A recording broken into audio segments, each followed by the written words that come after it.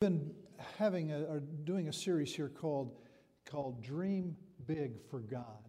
And we've been using Joseph, the story of Joseph, as sort of a starting point for what we're talking about. And we're at a point now where he has, spoiled brat, 17-year-old favored son, goes to be a slave, gets sold into slavery, and then he is in prison, and that's where we left him last week, was heading off to prison.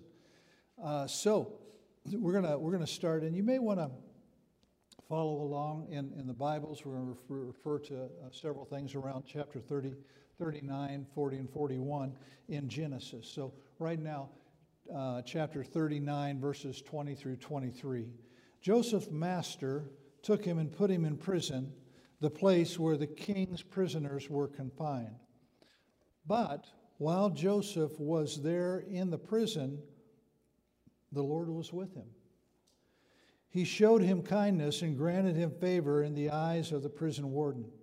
So the warden put Joseph in charge of all those held in the prison, and he was made responsible for all that was done there.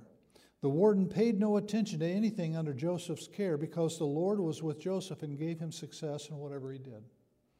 May the Lord add his blessing to the reading and hearing of his holy word. Let's pray. Lord God, speak to us through your holy word. And may this witness to your word be faithful. In Jesus' name, amen. Well, poor Joseph.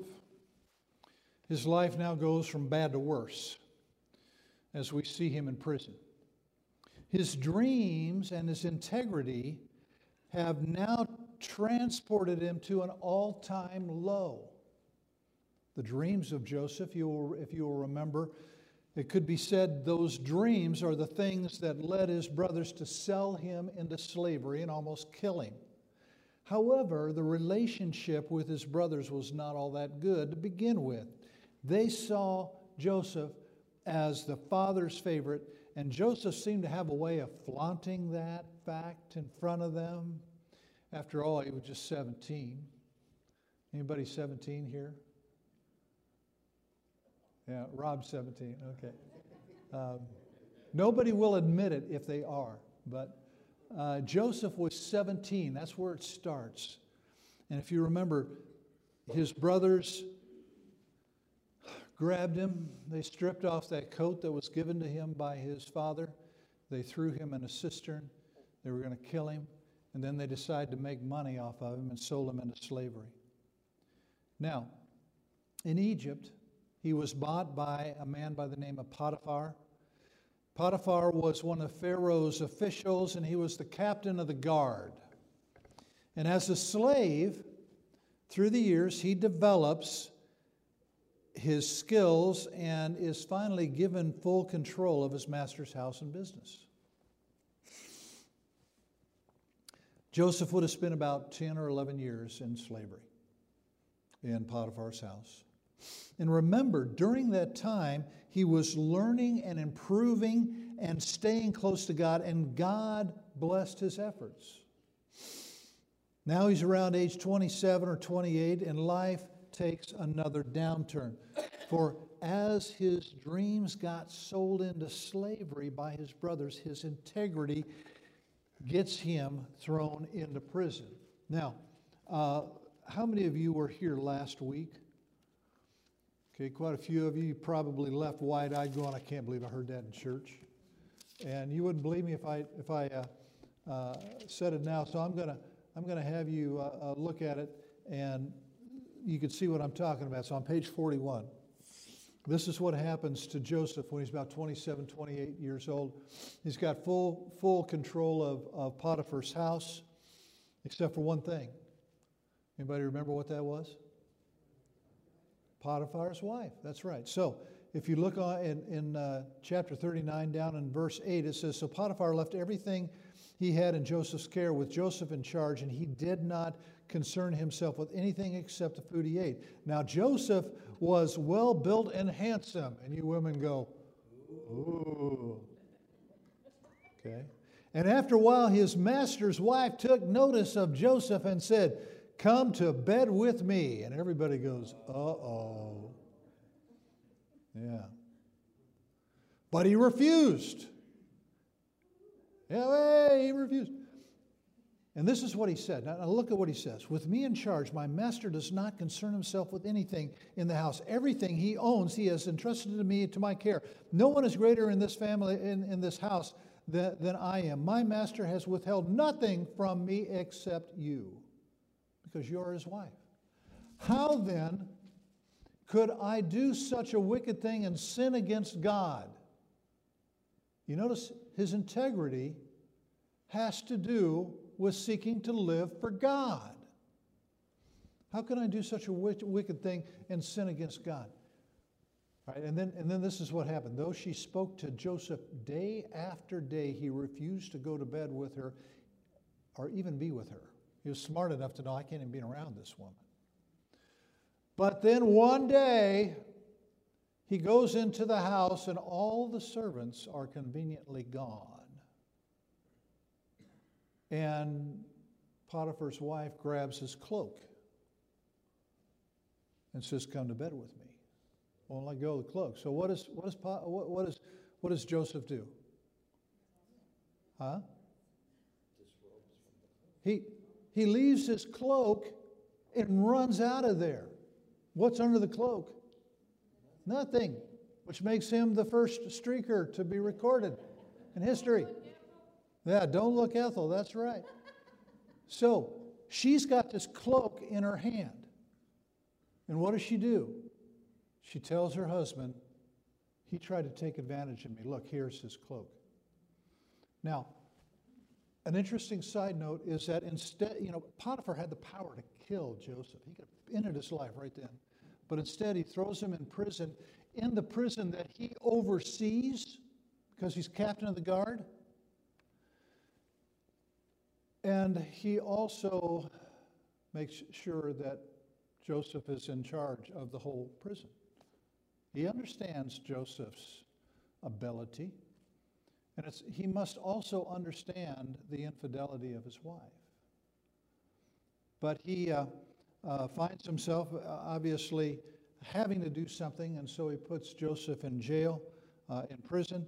And there he stays for quite some time, at least over 2 years. And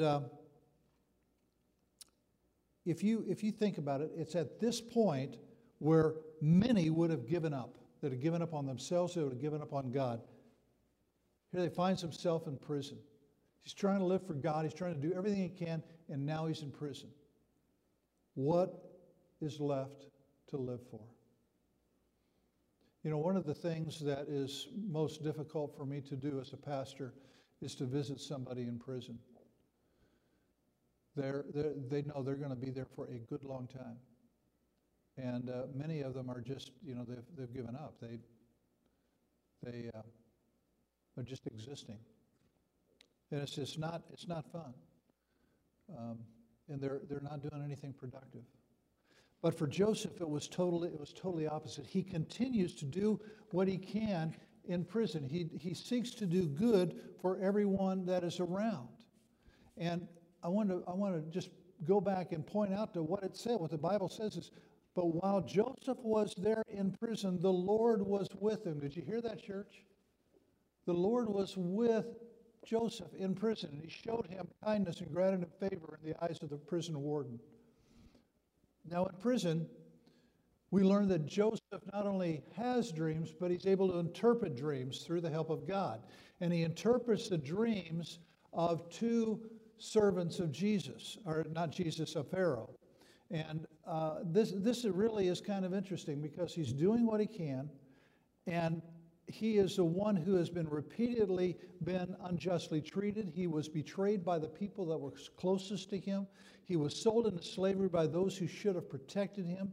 He was falsely accused and sent to prison because of false accusation. There's no hope of ever getting out, and he couldn't even count on his friends in prison. And we can see this in the story that actually starts on page 42, which is chapter 40, and goes through halfway through chapter 41. And it's there we see the story of what happens in prison, and that's where we're going to settle today. It's just what happens in prison. He has oversight of all the prisoners, and two of the prisoners that come in is the cupbearer of Pharaoh. Now, do you know what a cupbearer is? Cupbearer is the one that is with Pharaoh all the time, and if he wants something to drink, guess who drinks out of the cup first? The cupbearer. And then Pharaoh watches him for a while to see if he goes, or keels over and dies. If he doesn't, then obviously it's not poison, and the Pharaoh drinks from the cup. So it's a trusted person. And then there's the baker. And those guys did something to tick off Pharaoh. Pharaoh throws them in prison, and over them to take care of them is Joseph. Well, they wake up one day, and Joseph can obviously tell something is wrong. They had a dream. Each one of them had a dream. And they were frustrated because they didn't know what the dream meant. They didn't know what to do about it. And basically, Joseph says, the interpretation of dreams belong to God. So why don't you tell me what your dream is? Maybe we can, through God's help, figure this out. So the cupbearer and the baker tell the dreams. And for the cupbearer, the interpretation of the dream is good news. For the baker, it's bad news. And it basically is this. In 3 days, Pharaoh is going to restore you to being the cupbearer. Baker, not so good. In 3 days, he's going to kill you. Now, to the cupbearer, he said, please, please, remember me when you are restored to Pharaoh and share with Pharaoh my story, because I am unjustly put here in prison. I don't deserve to be here in this dungeon. Now, what happens? Well, exactly what he said would happen.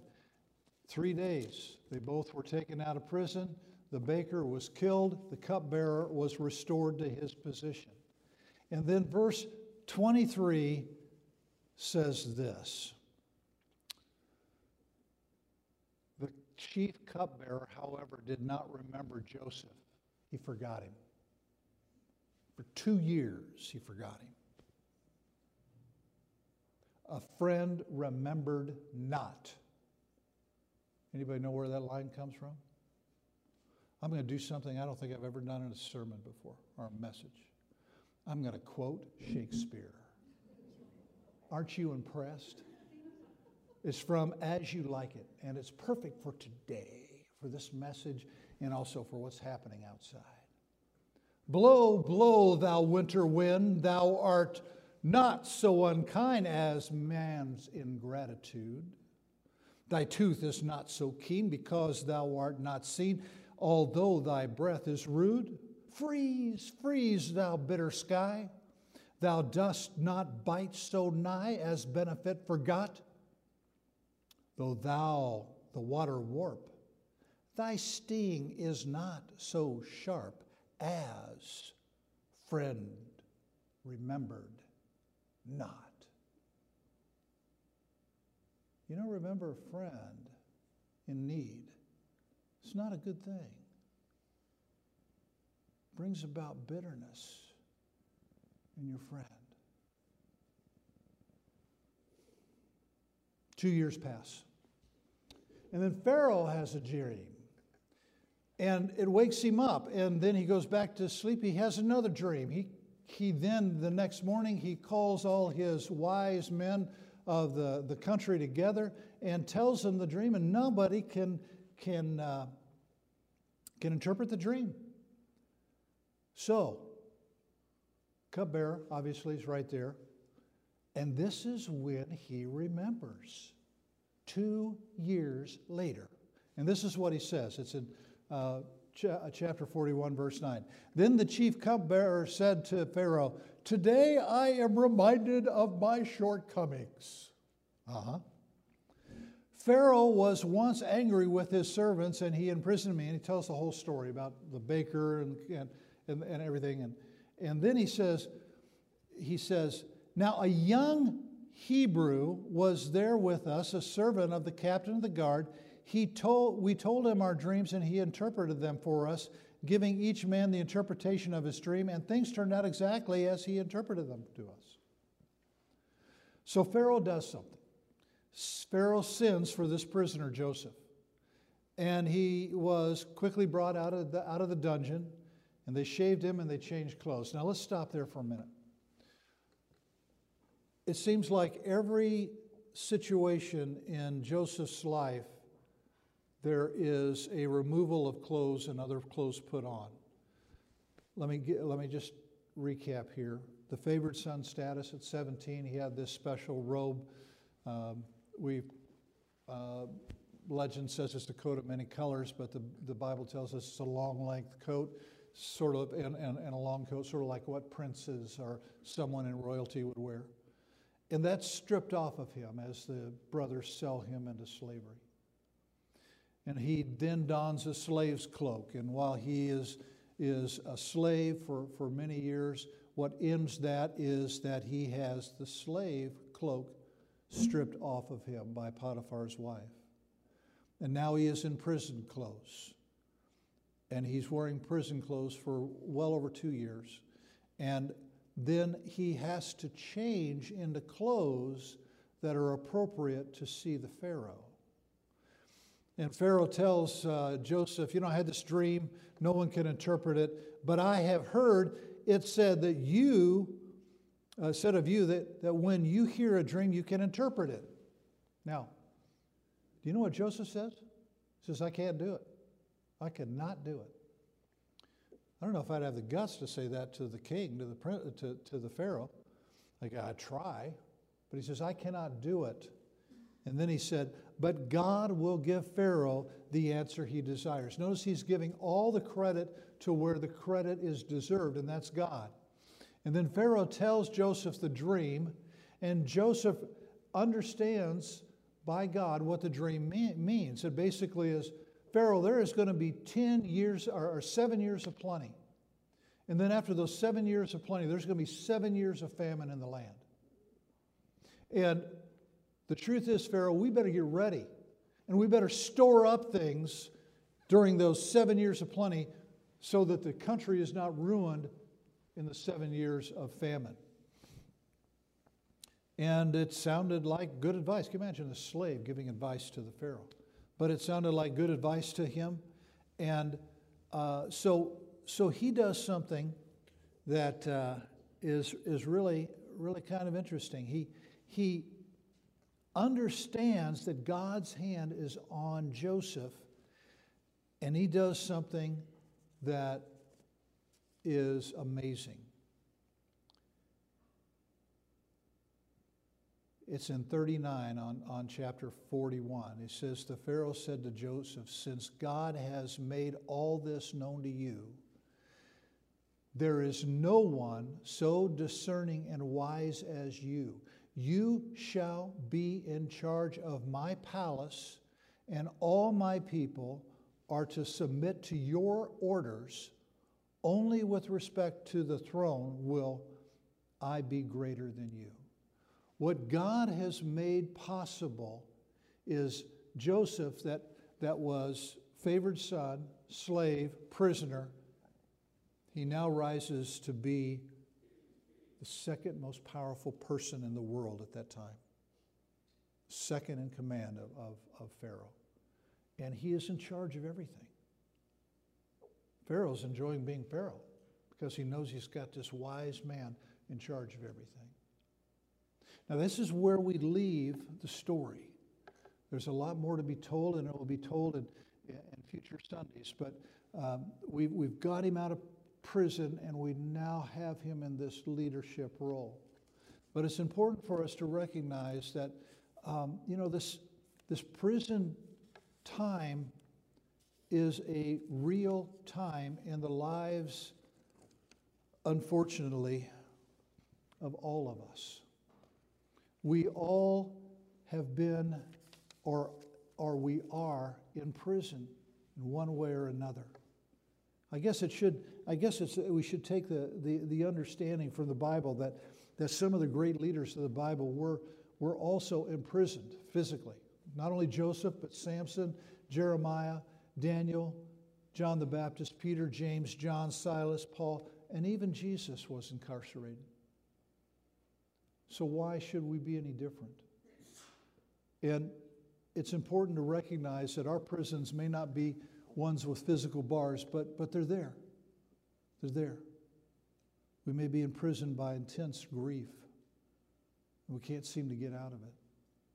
Or we may be imprisoned by a physical ailment that has consumed us. Or there may be other things like addictions, bad habits, jealousy, anger, revenge seeking. And the truth is, you might not ever get out of your prison. But understand that God can be there with you. Let him into your prison, as Joseph did. If you recall, it said Joseph went to prison, but God was with him. Let him into the things in your life that are keeping you down. Prison is anything that steals your time, steals you from doing that which God calls you to do and made you to be. And if you allow him to be with you in those low spots, those prisons in your life, then some great things can happen. You know, the Bible does not say, praise the Lord for all things or all situations. What it does say is praise the Lord in all things. You know, see, you can praise God when things are not going well. And you can understand that God is with you and helping you develop wherever you are. And who knows? It may be that God is preparing you